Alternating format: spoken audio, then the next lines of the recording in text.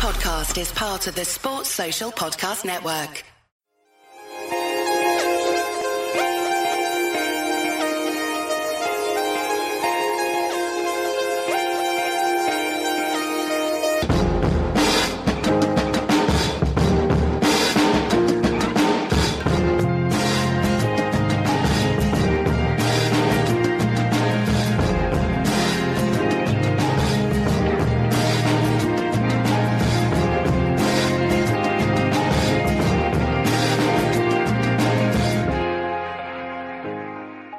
Well, the window is now officially open and teams are actually able to sign players. So I think it's a good time to talk more about some transfer rumors to see what might be going on. What do you say, Tadiba?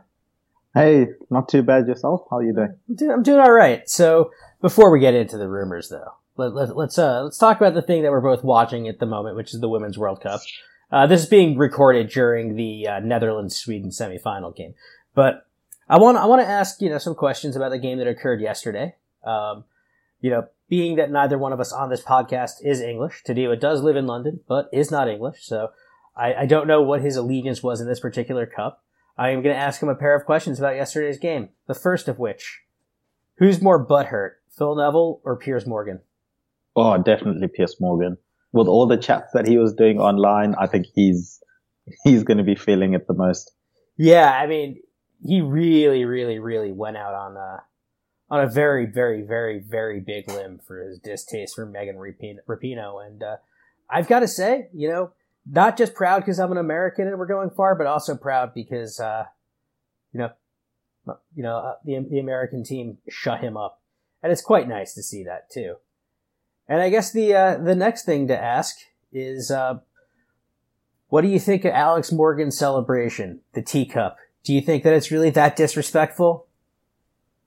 I personally didn't see it as that disrespectful. I thought maybe it was just a bit of banter, but I see people have taken serious offense to it. So I just stayed out of that conversation, but I don't think it was intended with as much malice as people have given it. You know what I mean? I think in most situations like that, it's more how you take it than necessarily the intent that was shown from the other person. That's how I felt it went. My expert belief on this as an American who is also very much in favor of Alex Morgan, apparently also a Liverpool fan, so shout out to Alex Morgan, but is if you want to, not see her celebrate, keep her out of the goal. Fair play, yeah. Yeah, you've gotta not, if it's always the teams that get scored against that bitch about the celebration. Well, guess what? Don't get scored against. That's how that works. Now, let's take a minute, though, to talk about that particular game, because it is it's a World Cup semifinal, and one of us gets to gloat, and I guess the other one just what do you feel about the England team being in England? Were you behind them, or did you were you more of just an observer? I love tournaments like this where I don't have a team that I necessarily haven't.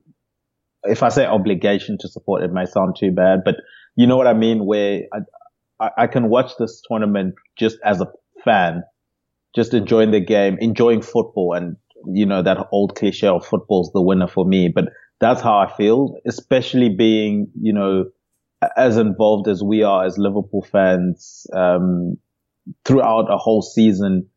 We rarely get to watch games where we just get to enjoy ourselves.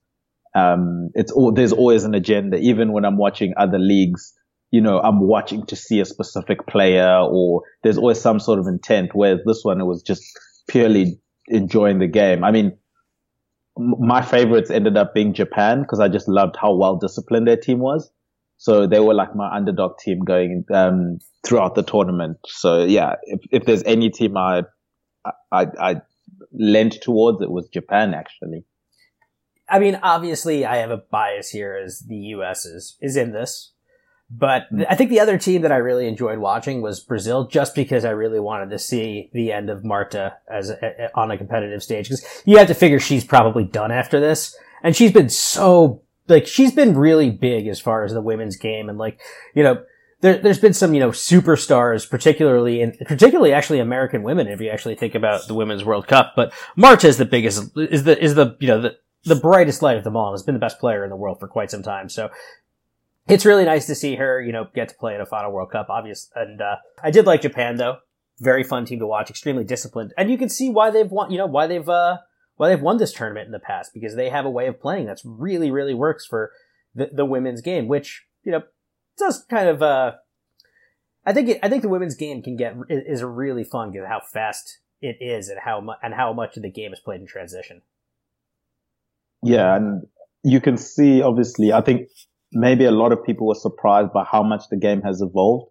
So hopefully, the best thing to come out of this World Cup is it's brought a lot more fans that will take an interest in, club level of women's football. And then more so trying to get maybe, some more players to be excited about, that there are opportunities in the sport for women. I know, that there must be a few little girls out there that have seen some stars throughout this World Cup that hopefully they look up to and one day want to become later on in the future.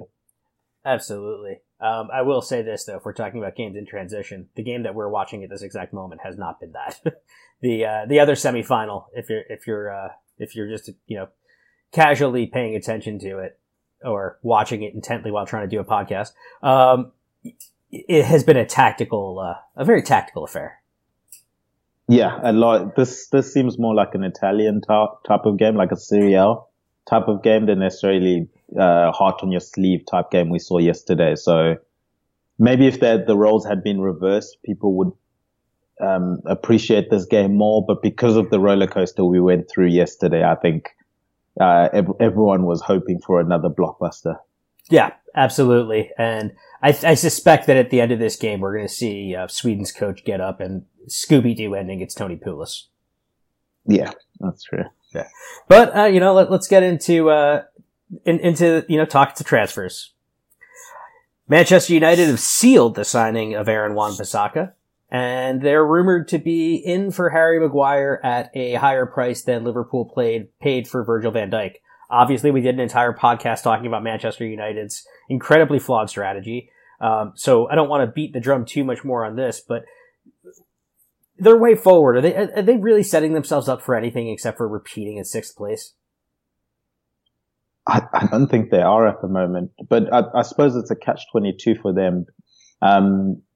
Obviously they want to buy players that they can build a future around. If you look at the ages of the Harry Maguires and especially Aaron Wan-Bissaka, I think these are signings that could outlive a manager that's likely not to be there by the end of next season, which is perhaps maybe the idea that they have coming in to this transfer window is not necessarily buying players that are tailor-made for this specific manager, but that have the attributes to be able to be successful with other managers in the future. I just think, just looking them at the signings though at face value, my biggest worry would be, obviously Wan-Bissaka being the one that has been made official. With him, no United player has really improved since Sir Alex Ferguson has left. So if you're bringing in a right back that isn't as good attacking, but you're saying, oh, he can improve on that side of his game. If players aren't improving at the club, then I don't see why bringing a young player in hoping he improves is really the answer. And then, the Harry Maguire price, as we mentioned in the previous podcast, I just think they're building up the expectation way too high for him, and him in the high line will be hilarious to watch. Yeah, I mean, that's the thing. On the face of it, both of them are incredibly solid players.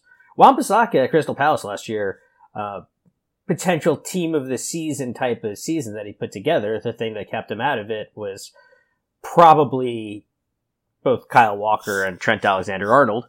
But he had a really, really good season. Harry Maguire's a good defender in a specific style that no top six team is ever going to play. So good luck to you, United. Good luck. Good luck to staying in Europe, that is. Moving across the city, the team that we're minorly looking up at in the league, a point difference. Manchester City has signed Rodri from Atletico Madrid, who is, it's a big money signing. He's a player that's obviously there to succeed Fernandinho. I guess the question is, what is he going to bring? And do you expect him to basically try to stem the tides of when Fernandinho goes down injured? Because that's seemingly when they struggle. And that's also a position that they have nobody else who can play. Yeah, but the interesting thing with Rodri is I think he's more stylistically similar to Gundogan. When Gundogan has played that 6 for City, than necessarily a Fernandinho, loosely pigeonholing him as a destroyer. So it will be interesting to see how that gets implemented to the team. And then I also wonder, with them not necessarily having gone full out for a centre back yet, Pep likes to, tinker with players' positions. Does he then put Fernandinho at centre back, or try and move him back down, and then have a passer, then have an extra passer on the pitch? I actually suspect that the answer for them could be a back three. Yeah. It could be. Bringing Fernandinho, Walker, because Kyle Walker can play in a back three. He does it for England. He does a decent job at it. You just don't want him as an orthodox center back. But they have options in defense, and I think that one of their defenders who struggled mightily during the Copa America, Nicolas Otamendi, I can't see how he's going to get regular game time for them ever again, because he's just not good. No, he takes too long to get into form, and I think once he gets into form, they're now giving Stones a chance. So he never gets to actually maintain the good form that he builds up. It's sort of similar to, the type of things that happen to Lovren every now and then, where he gets a niggle. He can't play more than 6 games. So players like that need to be in the team for months on end. And I don't think City can afford to do that, having, Stones and him vying for the same position effectively. Yeah. So I actually want to then stick though with Atletico Madrid, because obviously they've let go of Rodri. Apparently Antoine Griezmann to Barcelona is also, pretty close to being done and announced. They're bringing in João Felix to kind of, with the money that they're getting from both Griezmann and Rodri. What do you think of that? Because this guy is, incredible season at Benfica, 18 years old, and looks like he might be just the next superstar Portuguese talent. Yeah, it's going to be really, really interesting to see how he develops. I think the thing for them is they do, Atletico pride themselves in finding these up and coming stars and then, selling them off at higher prices and then replacing them with new, exciting young stars. So they've got a model that, has worked pretty well for them throughout, the best part of the 2000s, I'd say, maybe a bit closer to the 2010s and upwards. But I think, bringing in Felix, for the amount that they brought him in, time will tell whether or not it was worth it. But what he brings is he's one of those talents in world football that undoubtedly his ceiling is, Ballon d'Or ceiling levels of in terms of his potential, where he could reach. It's just now whether or not you can untap that. And I suppose, opposite to what United have, where they don't improve players, Atletico have a coach that's very good at improving players and making players shine in his system. So he's going to have a good coach to try and unlock all that potential. So look, it's obviously a risk, but I think because of the high ceiling that he has and the potential he's going to be fighting for the Ballon d'Or if he reaches his potential. So you can see where their thinking is in just paying the buyout price, paying out the 113 odd million and then, backing themselves to be able to unlock that talent. Yeah, I think I'm with you there. It's basically the type of thing where if you're going to get rid of a player like a Griezmann, who is, Griezmann's probably a top 10 forward in the world who's still currently in his prime. You can maybe even argue top 5. Whatever you want to say. Antoine Griezmann is an incredibly good footballer. They got him for next to nothing. They're going to sell him for a lot. Rodri, same thing. They've got him for next to nothing, and they're going to sell him for a lot. they're good at profiting. But I guess the question is, with Felix, you're getting him at 19. You got to assume at some point the market can't keep going just up, up, up without any sort of relent, because at some point there's that money is just not there in the game. Is this the type of move at 126 million that Atletico, is it too out of character for what they normally do to actually be effective? Like, are they actually changing how they operate as a club to do this? Now, I get it's still a young player that they want to develop, but he's priced like he's more expensive than, I think, he's the 5th most expensive player ever. That's what I was trying to go with this. It's that is ludicrous money. But I think the probably thing that, and I can imagine Benfica were just, gonna hold a bidding war on his services regardless. Oh yeah, definitely. And I think they would have expected a lot of teams to be in that bidding war. But I think the thing that people that teams are starting to look at now is trying to find that next superstar, and seeing that, I could have a João Felix for, the next 7, 8, 9 years and still be able to sell him before he hits his prime. So effectively, if you're getting, and I think he signed a 7-year contract with them or something ridiculous like that. So if you have him for 7 years and he continues to develop, he's going to pay back that money over those 7 years. And, if you add, the potential transfer fee that you're going to sell him for as well. So let's say, even if they sell him for 70 million the next time he goes, that 40 million shortfall, so to speak, has been made up by, maybe the trophies that he's won them or the sponsorship that he's brought to the club, because these youngsters, are seeming to become the faces of these, especially, like the Nikes and Adidas, the football boot makers. They're now trying to create brands of players. We can see it with Mbappe, where he's already becoming a brand on his own. And that's come as a result of the Ronaldos and the Messis, where football players are now not just football players, but they're a branding image as well.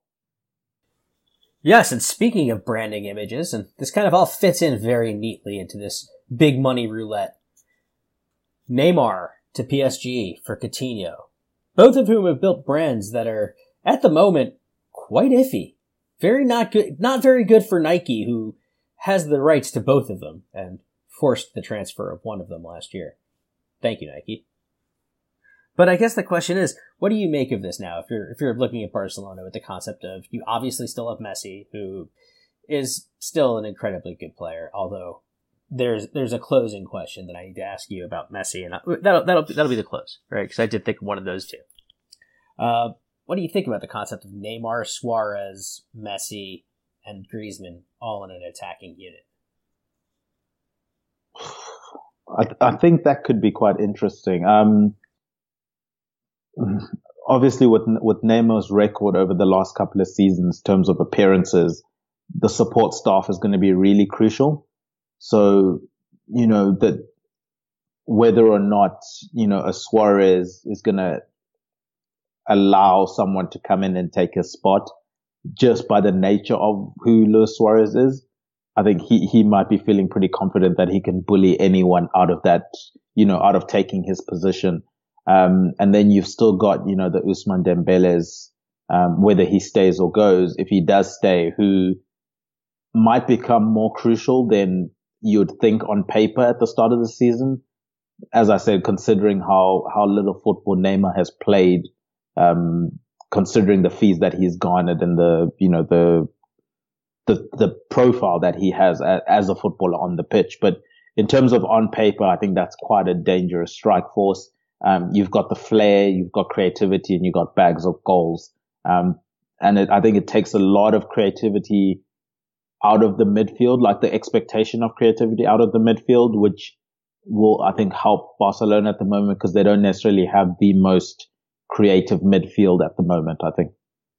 I guess there's two ways I could think about this, right? One of which is that's 4 men who constantly need the ball and there's only one ball, Right. It's like the classic NBA paradox, which is you don't want too many scorers on one team because in the end there's only one basketball.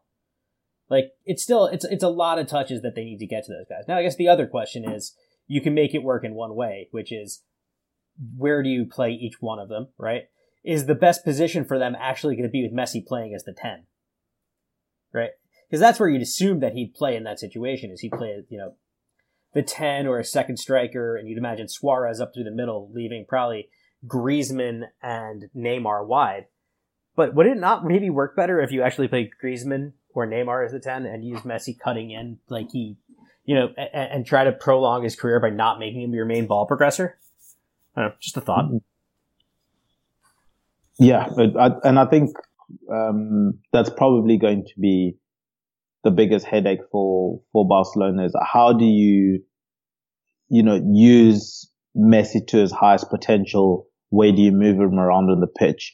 If you look at, his biggest rival throughout his career, Cristiano Ronaldo, as early as 26, 27, they already had a plan for him to move into the striker position, and you would have to look back through the archives, but some of the earlier podcasts that I started doing on here, maybe not the transfer one, but some of the other ones, I did mention, the plan for Ronaldo and his camp was Ronaldo was going to eventually become a striker the older he got, just to try and, prolong his career. Now, I've never really heard those type of talks coming from like a Neymar, from Messi's camp. So yeah, I think that's going to be interesting to see how the older Messi gets, what position he's going to be playing, or the involvement that he has in the team. Not to say that, he's still not going to be one of the best players in the world, because it seems like he still is at the moment, and it doesn't seem like he's going to be stopping anytime soon. But yeah, there definitely was a plan for Ronaldo. I don't know if there has been as detailed a plan for transition with Messi, going forward. Yeah, I agree with that, because effectively they just used him as their entire attack this season, with Suarez just trying to get on the end of things and finishing them. Now, Suarez is the one who's actually slowing down, so he's the one who I think probably makes the most way for these two. Like, I wouldn't be shocked if next season was Luis Suarez's final season at Barcelona. No part of that would remotely surprise me. But moving on to the Premier League, or back to the Premier League. The first huge signing for a Premier League team in this summer window, because the Pulisic signing was, in January for Chelsea, and I don't consider a 21-year-old right back a huge signing. Tanguy Ndombele going to Spurs. I think it's an incredibly good signing for Spurs. He addresses an area of need, which is a midfielder who can kind of do everything, and fills the hole that was left with Moussa Dembele as far as someone to relieve, to basically break other teams' presses. But he's just an all-around great player, and if you're a Spurs supporter, you'd be extremely excited to see what he's going to do in the league, wouldn't you? Yeah, and as you said, it was a position that they needed to address. I think even before Moussa Dembele left, when he seemed to openly say that he couldn't, play, 2 games in a week and play at that competitive level for long periods of time. And he showed his desires to try and move to a slower league, like China. Then Spurs were already looking at players that they could try and bring in to replace him. So yeah, it's been a long journey for Spurs in terms of trying to find that right player to come and sort of gain control of that midfield, a player that can eventually, I don't know if he can quite do it yet, but eventually be able to boss a midfield on his own. I think he certainly has the potential to do something like that. And I'll be interested to go watch him play live, because Moussa Dembele was undoubtedly one of my favorite players to watch live. I've mentioned it times before. He just exuded confidence and respect from just everyone on the pitch. And it seems like Dembele has that same profile. So I'm curious to see if he can garner that from the Spurs players and how early he can try and garner something like that.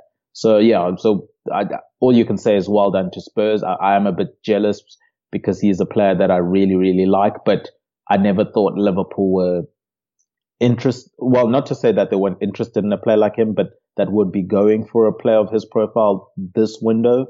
So fair play to Spurs for going out and actually, spending the money to get him in, because it was quite a big fee for a player that maybe not many people know. Yeah, I think it's the first time Spurs have really kind of signed a ready-made superstar. The only reason he's just not a superstar yet is just because he played Lyon, which is, for lack of a better term, it's a farmers league. Like Lyon Lyon's a decent side. PSG is very good, and what else really is there in France? Not a whole ton. Like Lille's okay every few seasons. That's really all I could. Marseille every so often, Monaco every so often, but other than that, it's usually not a particularly deep league. So a guy like Ndombele dominated that league, but nobody really noticed it because nobody who watches Olympique Lyon regularly. I don't. They have some great players, but I don't. Moving on to Leicester City, who have let's just start with the fact that the club that's being taken apart here, Newcastle. What do you make of them losing Rafa Benitez, who is apparently going to China? Yeah, yeah, that will be interesting to see how he does there, and it'll be interesting to see if his family moves there, because weren't they still staying in Liverpool? I think his family is still in Liverpool. Yeah, so it'll be interesting to see how that dynamic works out.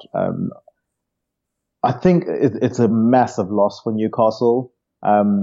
I think, and also it just got to that point where Rafa couldn't take the BS from Mike Ashley anymore. There were countless transfer windows where Rafa was clearly promised something that wasn't delivered. So I think he just decided, as honorable as Rafa is, that, I'll see out my contract, but I'm not staying beyond that, which I think was very honest. Rafa could have left and gone to many other really more lucrative and more exciting jobs than Newcastle. No disrespect to them, but considering the position they were in and the profile of Rafa Benitez. But he stayed there. He really, really loved the fan base. He, loved the city of Newcastle. I think there were quite a few similarities between Newcastle and Liverpool that he fell in love with. So he was really trying to do something special there. And once again, as was the case at Liverpool, he found himself in a position where he wasn't being given all the tools to really take the club to where he felt he could take the club. And I think that's the biggest shame, is that there's so much potential for Newcastle to really become a big club, but their owner just seems to be holding them back for so long. And the move to China, it's a random one, but hey, if he's getting a good payday, you can't really blame him, especially with the sacrifice he's made over the last couple of years. Oh, I have to 100% agree with basically everything you said. And apparently adding insult to injury, Rafa only apparently found out that he was being released from his contract when it came across Sky Sports. So Mike Ashley, a generally repugnant person in my estimation, and the estimation of probably Newcastle United's entire supporters trust, showing his true colors there by not at least giving the manager knowledge of the fact that, yeah, we're letting you go. So, that's not exactly a guy who I particularly enjoy, but Newcastle are actually now rumored to be, also being taken for Iosi Perez to Leicester City. You have to figure with Newcastle only really, not having a ton of, backing in whoever that's going to be there, once they settle their management situation. Do you think that they're just going to get completely asset stripped? And do you think that there's a possibility that we see a team that might get relegated? I would argue they're probably the favorites to get relegated at the moment, purely because of the morale that they're going to be going into the season with. And it's going to take a hell of an effort for the manager to try and rejuvenate the squad and get them motivated again to go through a grueling Premier League season. At least with Rafa, you could see the players believed in his system and believed that he really could keep them up. So they were willing to work for him. I don't know who they bring in that could garner that sort of confidence as well. So it's going to be an uphill battle for them, unfortunately. One of my good friends is a Newcastle fan, actually. So he was absolutely gutted when Rafa, he sort of, it's like the club has lost hope. And that's the worst thing you can lose when you're in a Premier League is hope.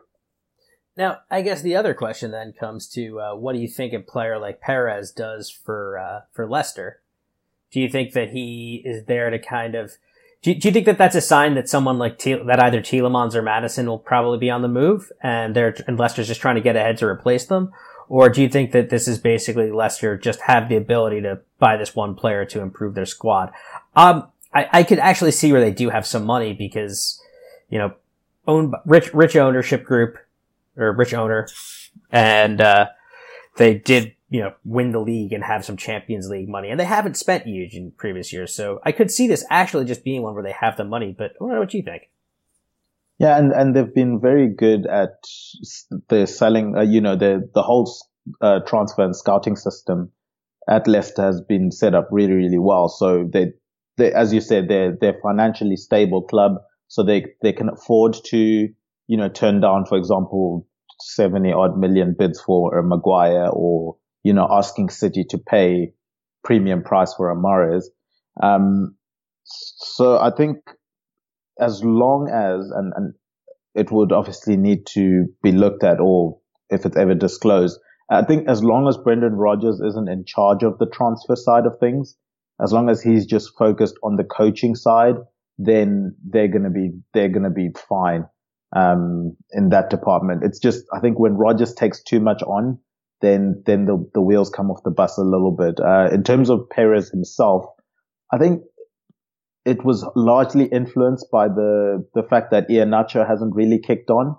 So Leicester are always looking for someone to eventually, take over from Vardy or at least play second fiddle for the time being. Whilst Vardy is still playing well, and Iheanacho hasn't stepped up, so I think they were looking for someone else to take those reins. Yeah, I could tell that. Tell me again that Kellen Iheanacho has not stepped up. Missing a sitter against City, and no, I mean I'm actually not bitter about it anymore because 6 times. But moving along into the Premier League, the other player rumor that I wanted to discuss was Marko Arnautovic, and if anybody can see our agenda, which nobody can because I've only actually emailed it to you, I did spell his last name as Arnout with the O-U-T capitalized because apparently he wants to go to China. He is 30 years old. This is a chance for a big payday for him. I could see why the player wants to do it. I could also see why West Ham supporters are pretty sick of this entire thing. I don't know. What do you think about it? Yeah, look, they've had well over a season, I think now, to have scouted a replacement for him. I get how important he's been for them, and especially when, a motivated Arnautovic is a really, really dangerous player to have in the Premier League because he turns up for them week in, week out when he really is motivated and keen to play. So I can see someone being reluctant to let him go, but as has been said, it's been well over a year now that they've known he's wanted to leave. And if you haven't found not even just one replace, if you haven't got a list of at least minimum 5 players that could come in and replace him, maybe not one specific player to replace him, but 2 to replace what he was giving you in terms of, goals and creativity. But there has to be someone that they've found that they can happily, let Arnautovic go and bring in. I think it would just be absolutely negligent if the reason they're still keeping him is because they haven't found anyone all this time. Yeah, and I think there's maybe just something that needs to be said for the fact that West Ham United might just be poor at handling outgoing situations with marquee players because this is the second time their best player has wanted to go for over a season. And they've done nothing to facilitate it. You can't be having players who don't want to be around your team. It's toxic.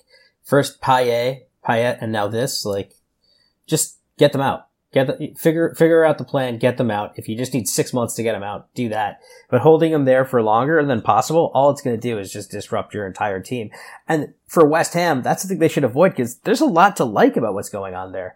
They've got some good players, and Manuel Pellegrini's doing a really good job. So you don't really want to see this type of thing slow a team down.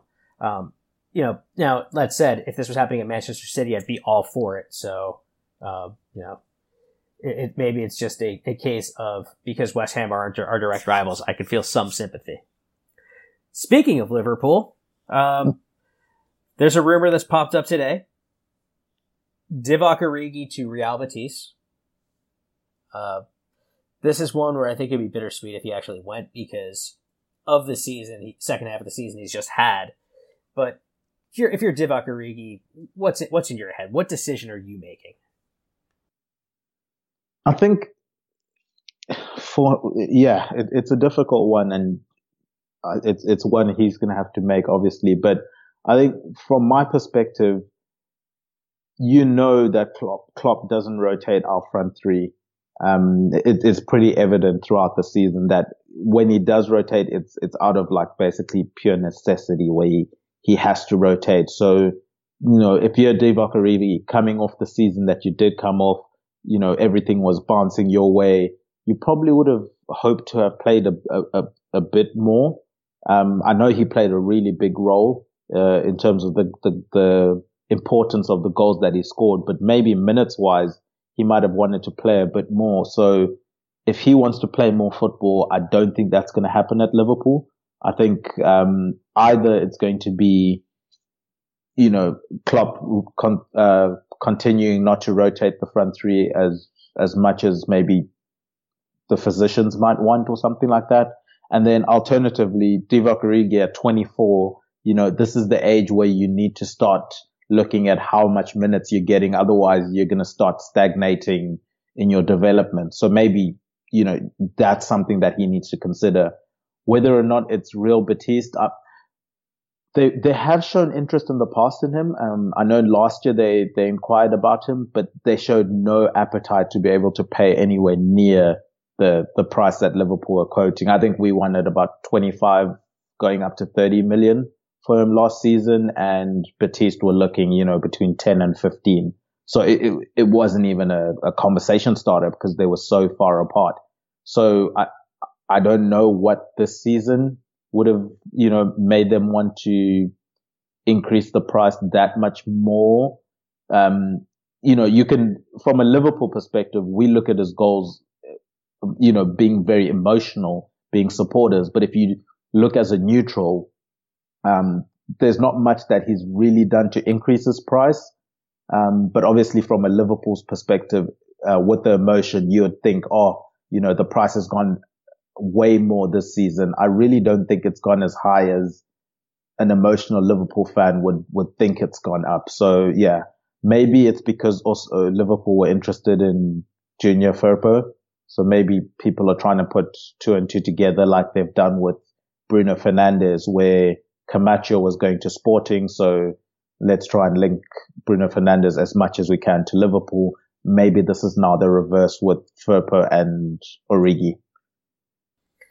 Yeah, I mean, if I'm Origi, the decision I'm making is the one that gets me the most playing time, because reality, being a cult hero is fine, but it doesn't progress your career, and it does progress your career, but it doesn't earn you your next contract someplace, right? Liverpool aren't going to give Divock Origi $150,000 a week.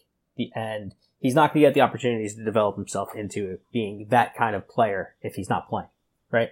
Training is great and all. Training with a great manager will make you better, but at some point it actually just has to come through game time. So if I'm him, I'm making that decision. Now, selfishly, I'd prefer he not, because I also very much, I have a lot of time for him. I like him, and I think he has a phenomenally good attitude, which is the type of thing that I don't want to take out of Liverpool's dressing room. But I also think that the dressing room will take whoever takes his place and lift them as well. Now, yeah, and I think also, just to touch on, the attitude you're speaking of, if you look at Spurs, for example, how many years have they spent trying to find a number 2 to Harry Kane? Someone that's willing to sit on the bench and can come on and have an impact.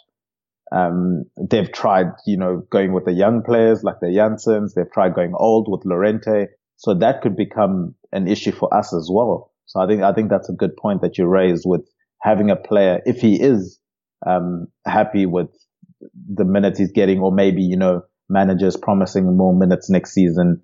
He's a player that's integrated into the squad. That's a very important thing, I think.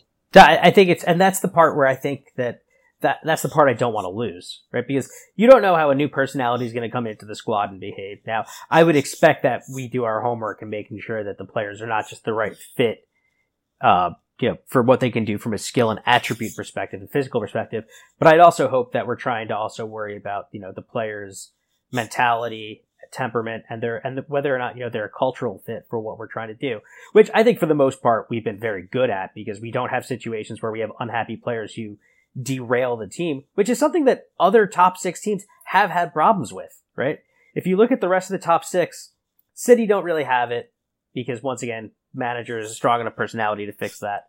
The City don't have that. United definitely have problematic cultural issues, we discussed ad nauseum.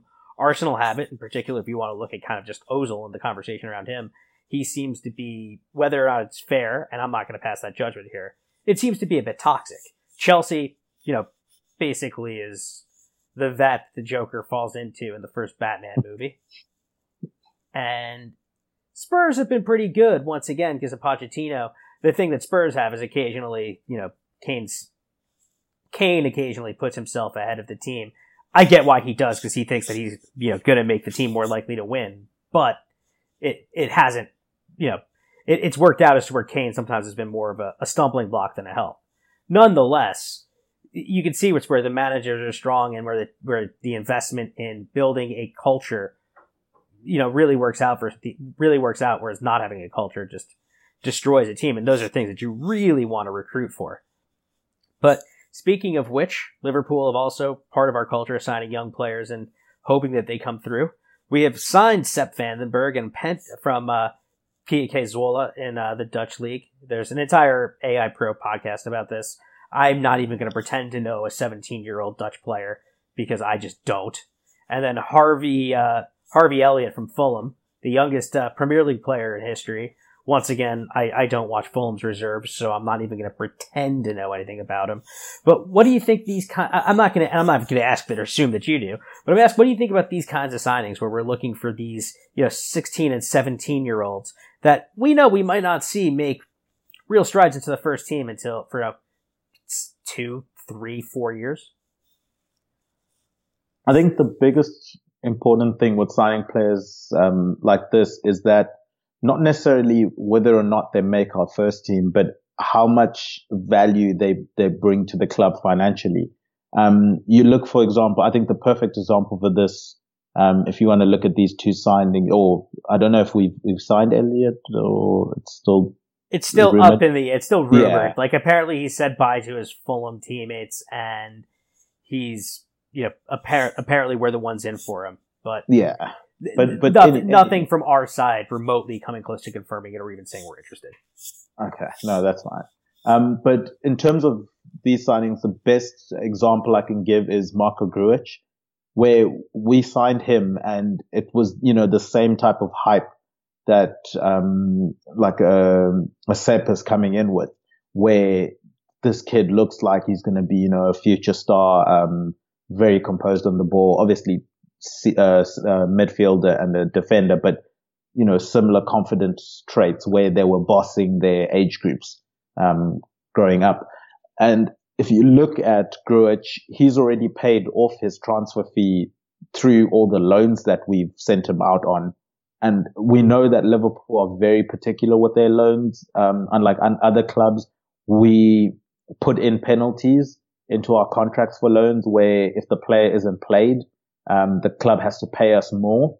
And, I think it's like a 75% playing time or whatever, depending on each player, how much playing time we want for them. So, Grujic has already paid off his transfer fee. And then now, because he's done well on loan, it's only uphill from here in that either we sell him, which means we're going to make a profit from him because of all the loan transfers and the eventual transfer fee, or he's going to become so good that he forces his way into the team. And then now you've got Netherlands have just scored a brilliant goal. Sorry. You're 10 seconds ahead of me. Oh, no, sorry. I forgot to say spoiler alert for you. But, that's a brilliant goal. Yeah. But also for Grujic, if he becomes that good that he can force himself into the team, then that's a bonus for us as well. And you could see people this transfer window speaking of, should he be loaned? Should he come back to the team? Will he ever play for Liverpool? For me, that's not a concern because I don't think that's what he was specifically bought for. And it seems similar with Sepp and potentially Elliot is if they end up playing for the team, that's great. That means they've really done well with their development. If they don't, we're still probably going to make a profit from them, which continues the trend of Liverpool making really, really good sales. And you can trace that all the way through to the Jordan Ives, the Solankis, even the Danny Ings. Liverpool have been concentrating very much on signing these young players that might not necessarily become stars for our team, but at least have potential to make money for the club. And that helps us financially. I know we won't talk about it this podcast, but if you look at, for example, Arsenal's finances at the moment, their academy has kind of stagnated and their potential to sell youngsters at good prices has really dwindled. If you look at how much they sold like the Nabries, for example, they could have gotten way more for him. And that ends up, affecting the financial side of the game too. So yeah, so I think I'll just summarize and ending it in that if Sepp and potentially Elliot come in and they make the first team, that's excellent news. It means they've done really well. But if they don't, it probably means we sent them out on loan and they've paid back their transfer fee, especially Sepp coming in at less than 3 or 4 million. He can make that up over like 2 loans. And then you're just looking to get a really big or decent transfer fee from him. Yeah, I'm with you because basically, if you look at almost every other sport too, like save, I would guess probably really the NFL, right? Because of just the nature of that sport. But I'm talking American sports as in this as well as also the world football.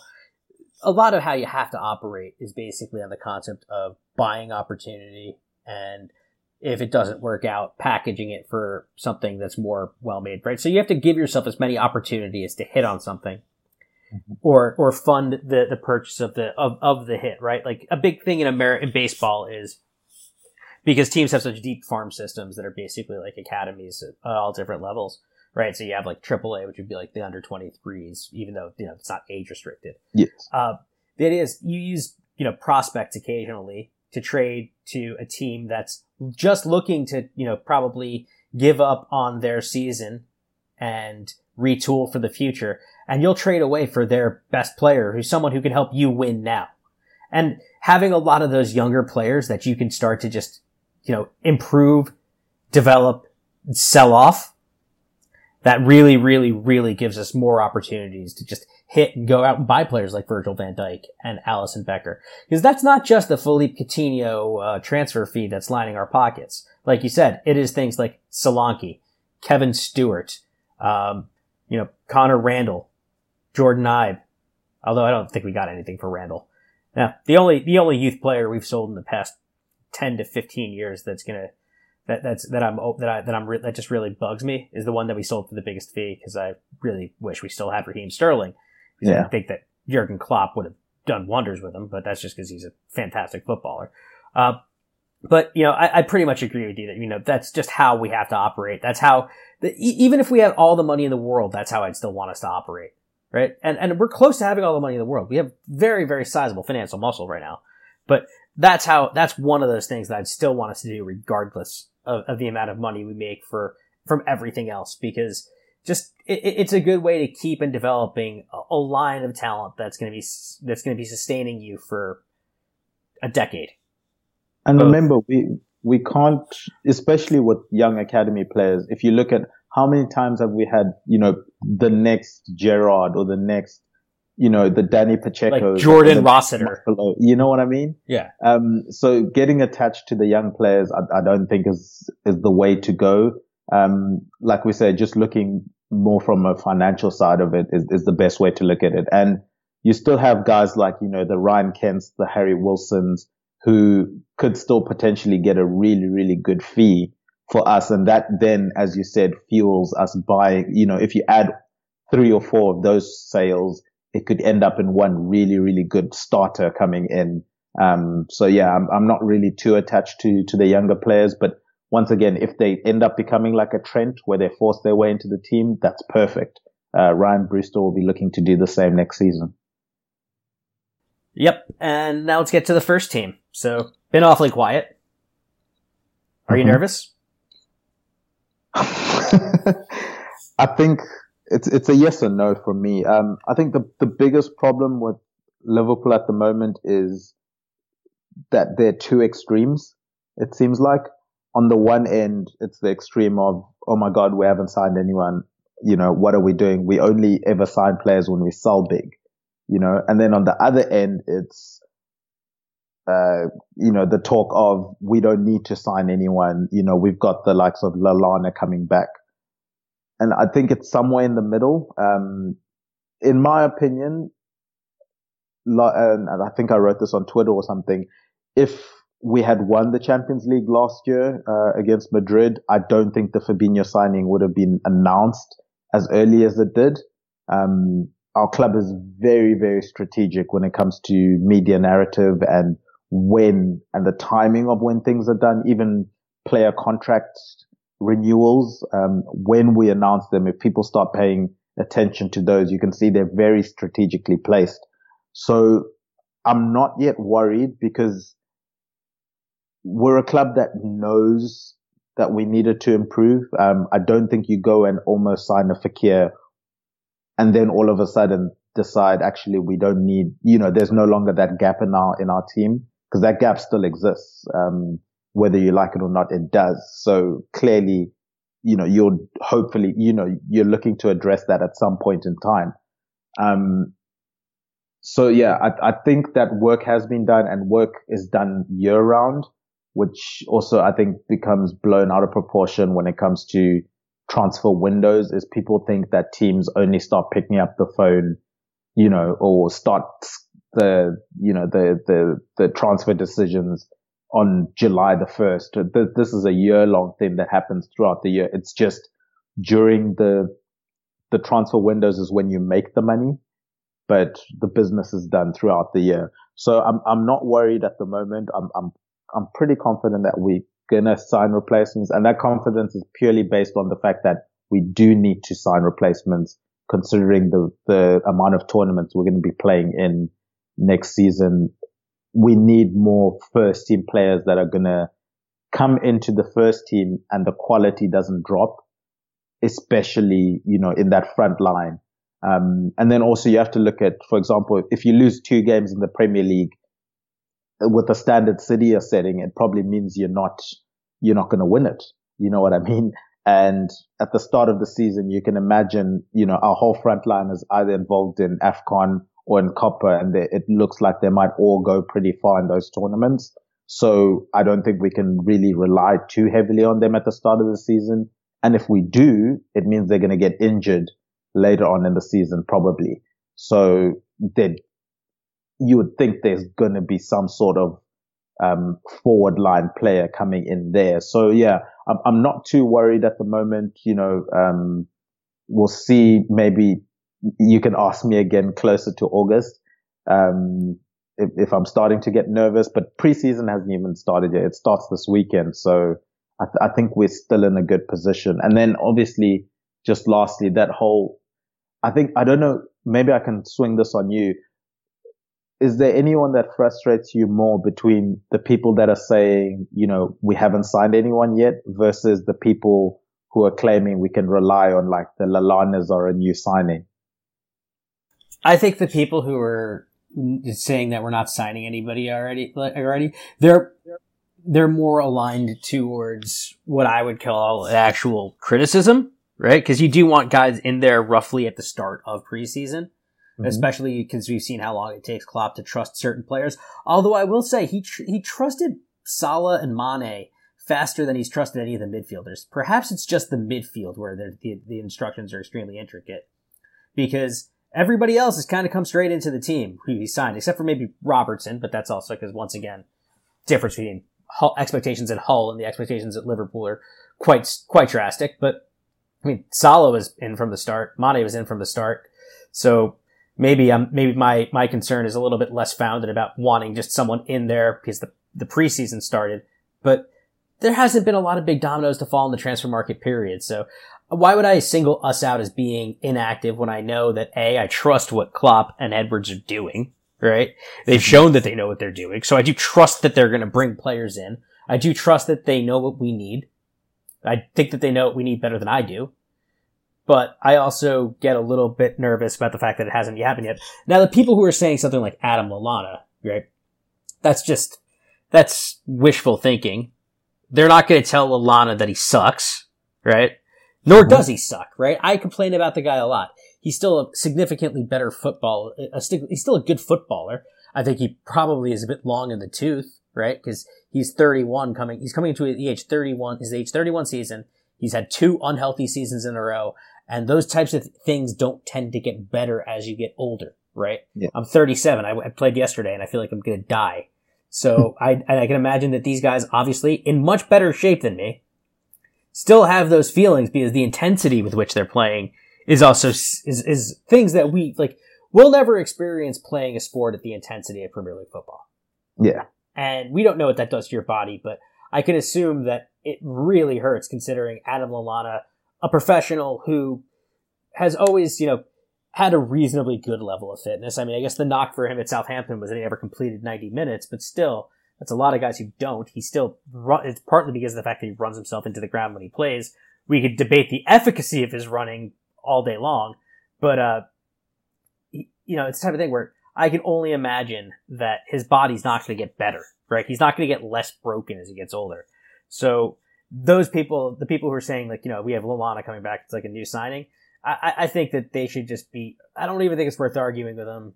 They should be dismissed because they're not looking at, the realm of, data-driven evidence that we have about Lallana's availability and efficacy over the last 2 seasons. Don't expect it to get better magically at the age of 31, right? It doesn't work like that. Now, yeah, but I think also, just lastly, considering how poorly we've done in the domestic cups, to claim that our squad doesn't need improvement, I think is a bit unfair.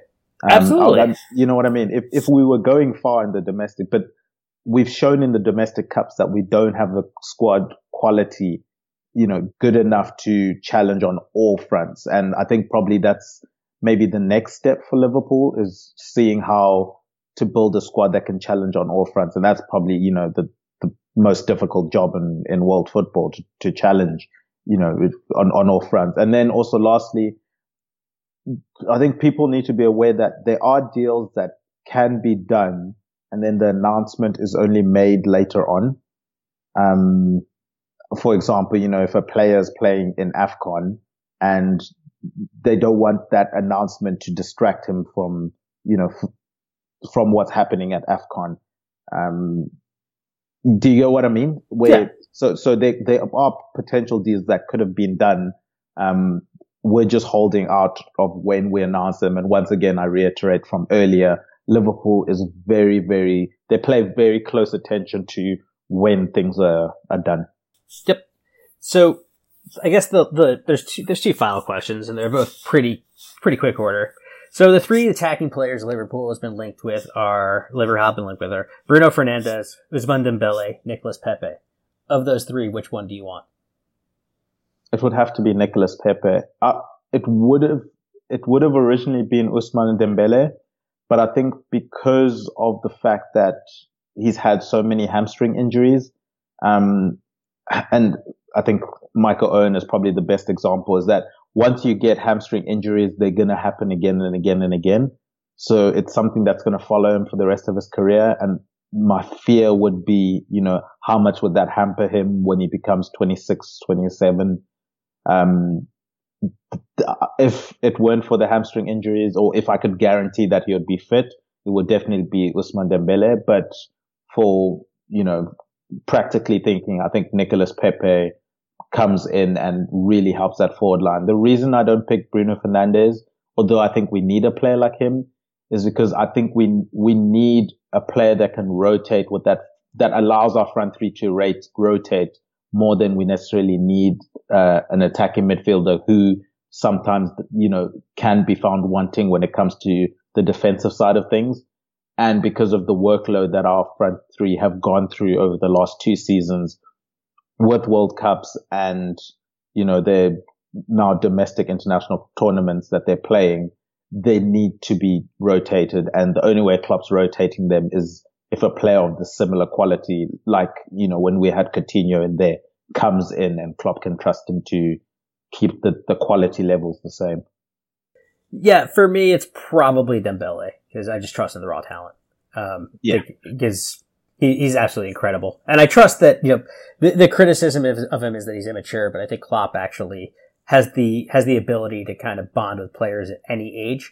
The only player we've really seen Klopp have like a big attitude issue with was Mamadou Sakho, and that's something that Sakho's kind of had at more than one club, so that one might just be, the personality fit for Mamadou Sakho at a club with a strong manager, might not be there for him, right? So, and we have a recent example, because remember when Shaqiri was coming in, there were so many people warning that, he's going to have a bad attitude, and he seems to be fine. So yeah, I think you're right with Klopp being the bad boy whisperer. I think that he can get through to Dembele, and I think that he'll, I think that Dembele will, develop that little bit of that bit of personal growth that he needs to, as a footballer, right? I'm not saying any other way, because that would be bizarre and paternalistic, but just as long as, getting him to be a footballer of the quality that he can be, I think Klopp is the manager who can unlock that.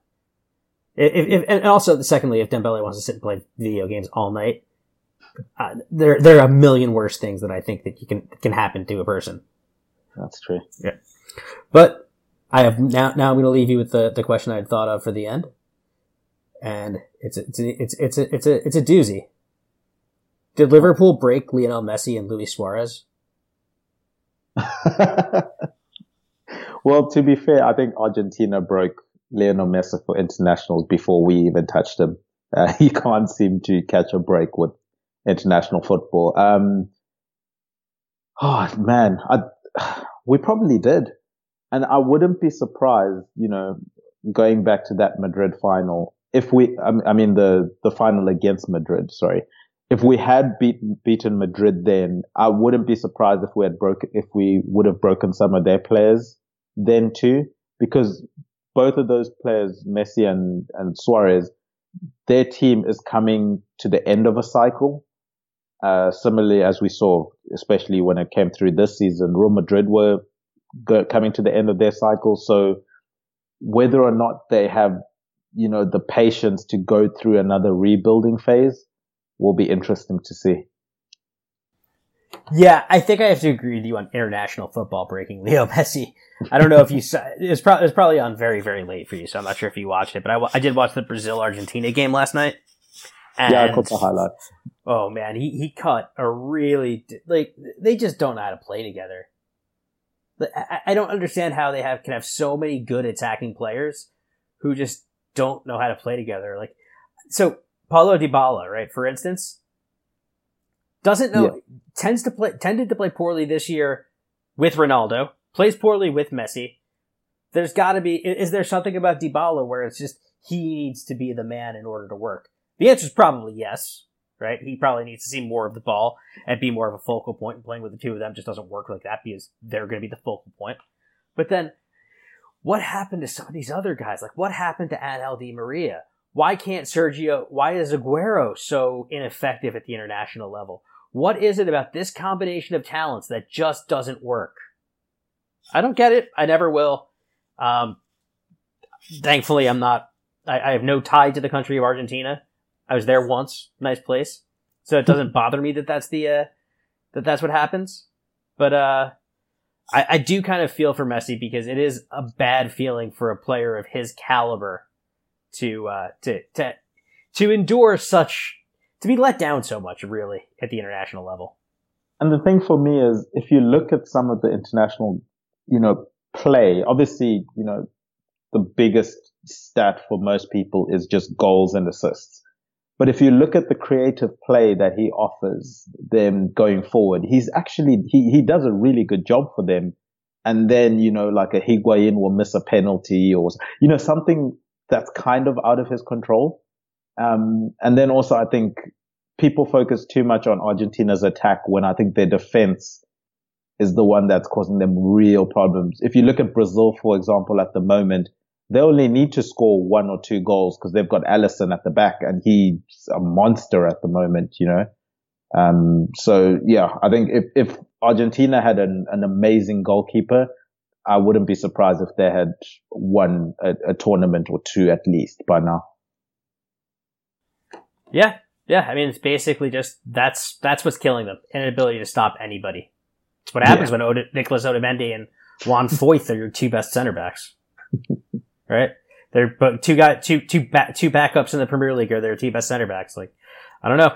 Maybe Argentine football should teach people how to defend a little bit better.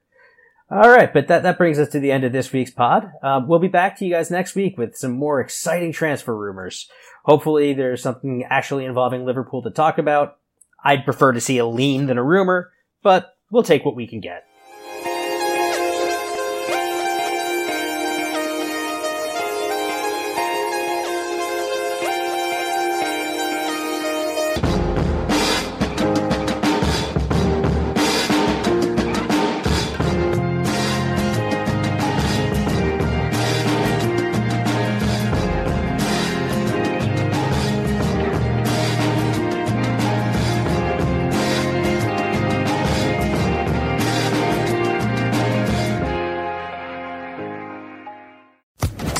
Social Podcast Network.